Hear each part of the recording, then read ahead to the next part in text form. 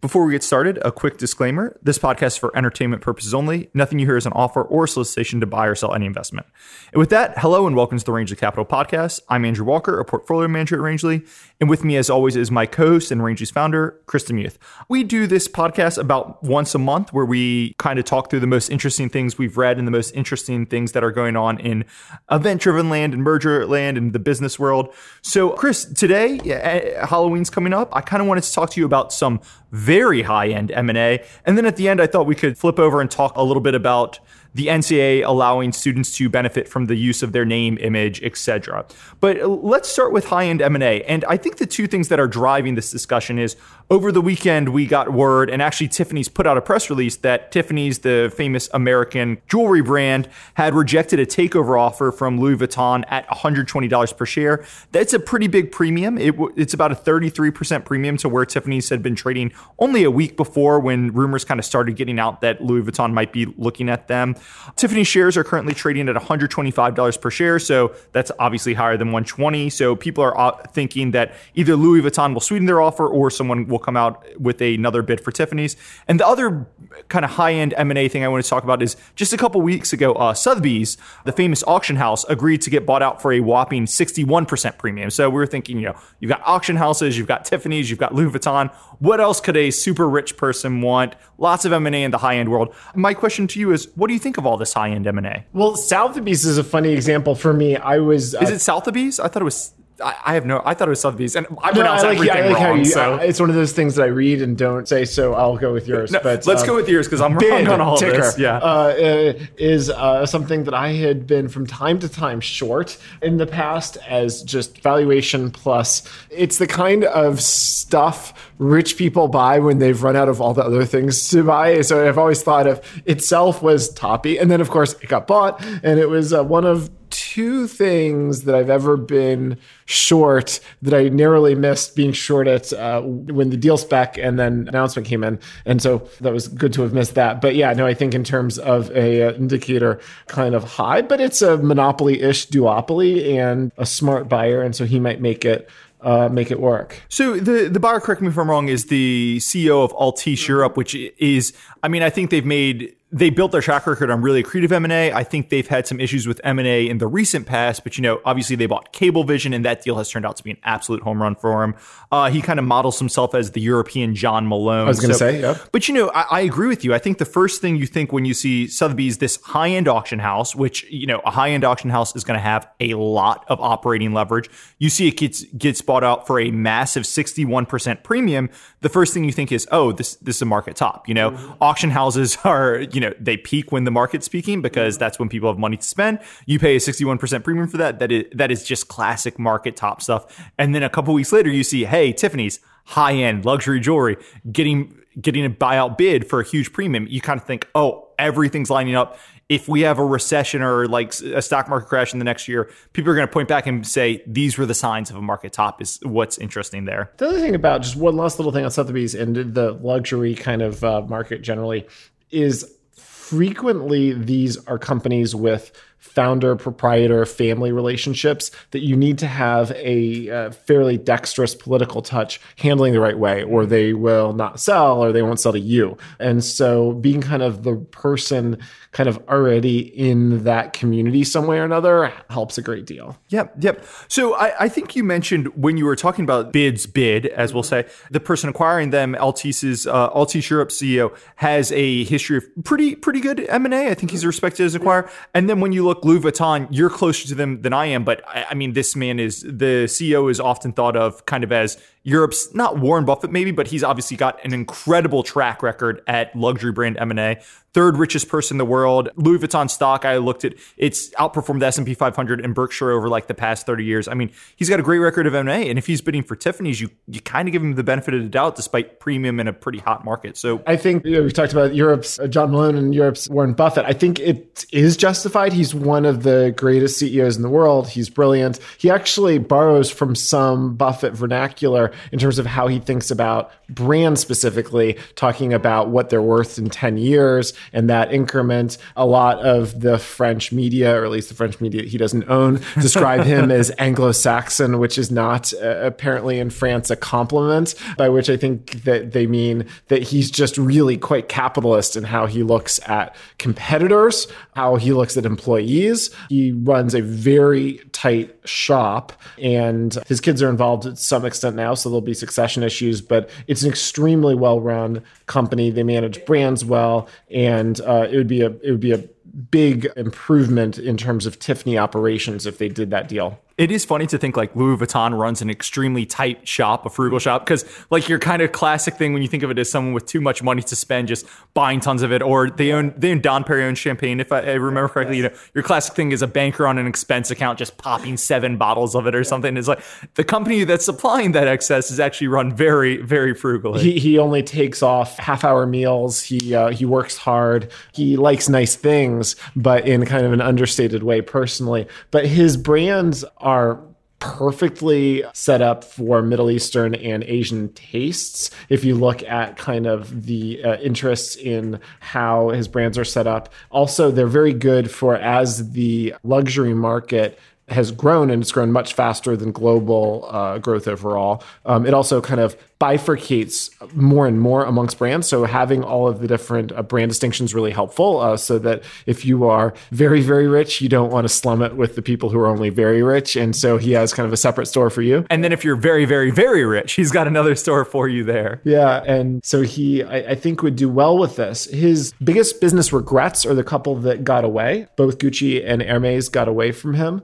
Gucci to his biggest rival in the world, who, when he offered $100 million for the restoration of Notre Dame, immediately everybody knew he was going to come in offering $200 million to outstage him. Hermes got away. One of his early acquisitions tried to demerge once they became part. That he dexterous about companies on the way in, but then runs them to maximize their value in ways that sometimes the people don't expect to have to deal with. His failures in terms of M&A have generally been American and generally been not the very tippy top end of the luxury world, where he struggled the most, kind of in the Tiffany's category. So it's conceivable he's seen their operations, especially with regards to diamonds. He knows he could add a ton of value there, make them much more worthwhile, use them for some of his other lines. That's what he really wants. The label itself, I think he could do well with. I think it's classic. I think he could do well with it. And he could do well with it in his properties, including Belmont properties. But this is a want, not need. Yeah, and speaking of want, not need, I'm a little surprised, a big premium at this point in the cycle, because obviously you've got a lot of background with Louis.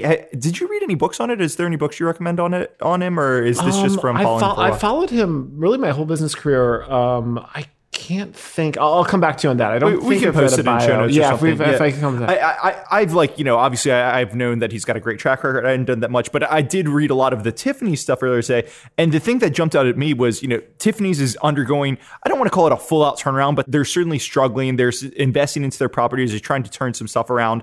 I was reading their Q2 call, and they immediately say, Hong Kong is a critical market for us. It is our 4th largest market. And obviously there's issues with Hong Kong. Japan raised their sales tax recently, and Japan, I think, is their 3rd largest market. So all of their markets are kind of undergoing some turmoil, which I love buying in the face of turmoil and uncertainty. But, big premium, big multiple in the face of turmoil and uncertainty kind of don't add up together. So I'm just a little surprised by the timing and everything. What do you think about that? Yeah, no, I think also Tiffany is not necessarily the one you would want in extreme turmoil, while some of the very high-end jewelry and other products might actually do really well with people trying to get money out of an area. But no, I think that they're going to be disciplined and careful, and there probably are actually a few other ways to do this deal in terms of eventually getting what they want. Yeah, so let's talk about Tiffany's Louis Vuitton. Obviously Tiffany's rejected a bid at 120. I think right when we were about to tape this podcast, the New York Post came out with an article that said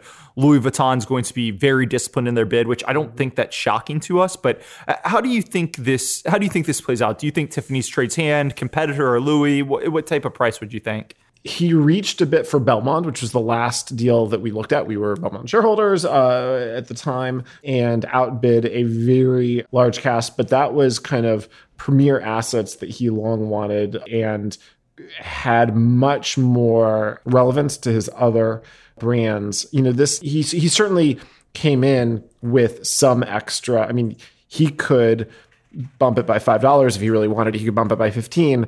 I think that the likelihood that there's somebody else that comes in at this point is low. I think the greater likelihood is that they back off, they let the market price come back, and then they kind of let the reaction prove that there's not another bidder, which I suspect there's not, and that shareholders would be eager to sell to him, which I suspect they would be. And that if you had some shareholder pressure at $100 or $90 a share to re-engage, that's where he would have stronger hands. So I think time serves him well. He's somebody who's good at rushing when there's a sense of urgency and being patient when there's not. And I think he can afford to be patient here. Yeah, no, I agree with you. I think he's in a nice spot. I think when you look at Tiffany's, if I remember correctly, the CEO used to be the COO at Bulgari, which they bought in 2011. The Bulgari CEO who sold to Louis is on the Tiffany's board. So obviously he's got a lot of context there. I think if you're him and your first bid is $120 per share, most people don't make their kind of best bid first. He's probably got another $5 to $10 in his pocket. But I'm also with you. Look, he's the third richest person in the world. He's got a great acquisition track record. And one of the ways you do that is you're disciplined on price. You don't bid against yourself. So I'd be surprised if he comes back with a 130 bid and Tiffany's rejects, if he's willing to go much higher than that. I agree with you. I think he lets the market kind of settle out and then have the shareholders pressure like, hey, why is our stock at 87 when we were getting $130 cash bid 2 months ago? Mm-hmm. I think I agree with you on the other bidder. The one thing, and we talked about this before the podcast, and I'd be interested in your thoughts. You look at, I think one of our big investing theses in sports teams, which we've talked a lot about in this pod, is, look, if you want to buy the New York Knicks, right? There's only one Knicks. When they come up for sale, you're going to pay a premium. If you want to buy an auction house like Sotheby's or Bid or whatever we're going to call it, there's only two of them in the world. When you buy it, like you only get one shot at it, and then you buy it and all of your friends come to you for that, and you're kind of known from ever there for all time as the person who owns that, right?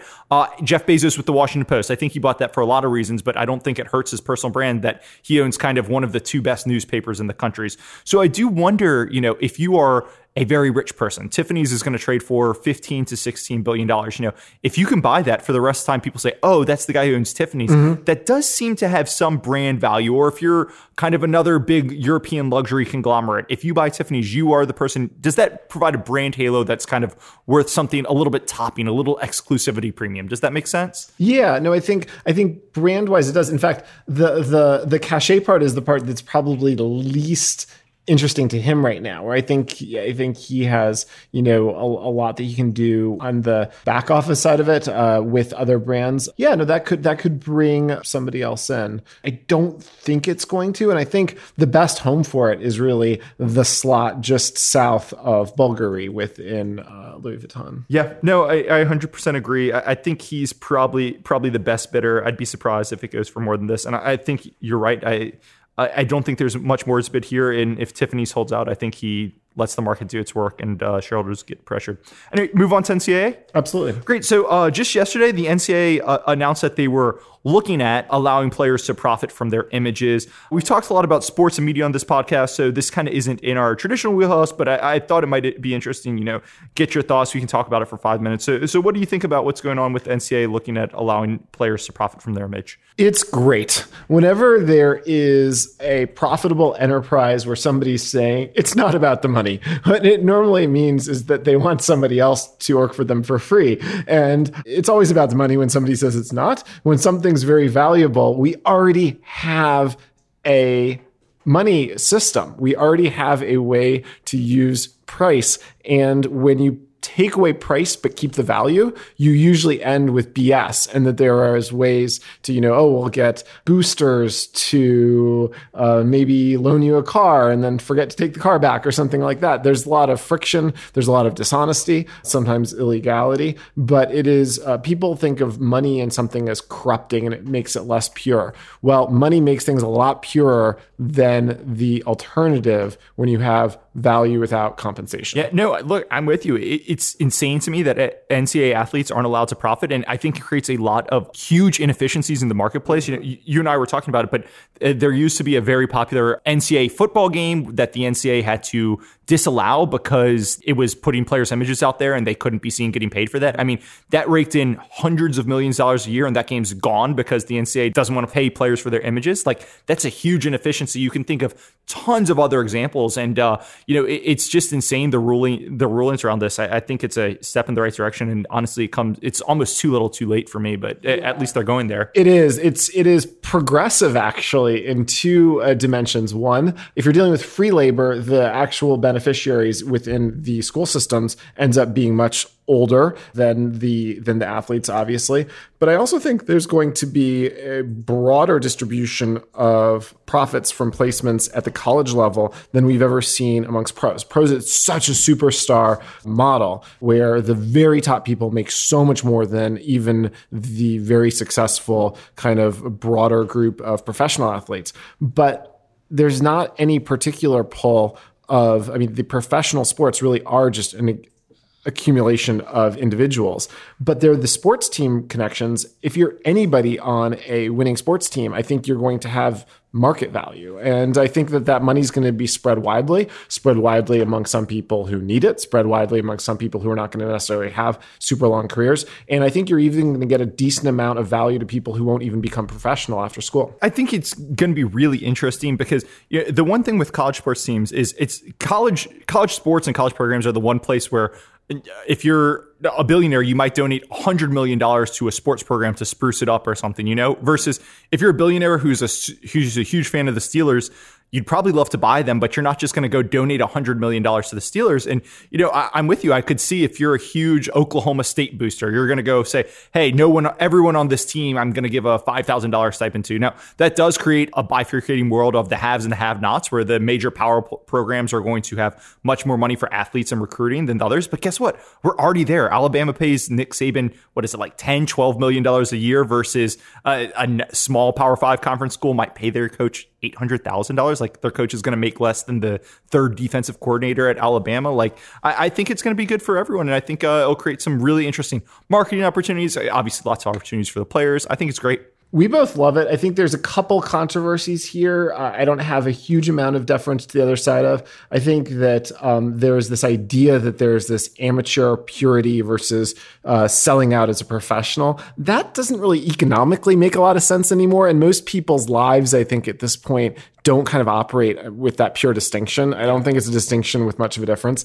The other is, and will bother a lot of people involved in the academy, is how valuable sports are compared to other things that go on at college. And I think that everybody's image should be their property. It should be something that they can capitalize on. And if somebody had a particular enthusiasm for a viola player or something, that's great. The market says that people love sports, people care about sports, and people care a lot more about sports than a lot of other things that have value at colleges. That'll bother people, but is what it is. Hey, I'm with you. Like, do I wish the best teacher in the world made as much money as LeBron James? Absolutely. But it's just kind of an unfortunate thing that LeBron James skills scale a lot better and a lot more people are interested in paying for it for entertainment. Like, yeah, it sucks that the star quarterback's going to, he could probably make $500,000, $1 million per year on his image, and he's going to make more than some of his teachers. But that's just the market speaking. And, it's his money. And I think he should it's his image. And I think he should get to capitalize on his skills where he has the chance. Absolutely. Any last thoughts before we wrap up? None. Great. Halloween's coming up. Hope you guys have a great Thanksgiving, and we'll talk to you guys at the end of November. Bye.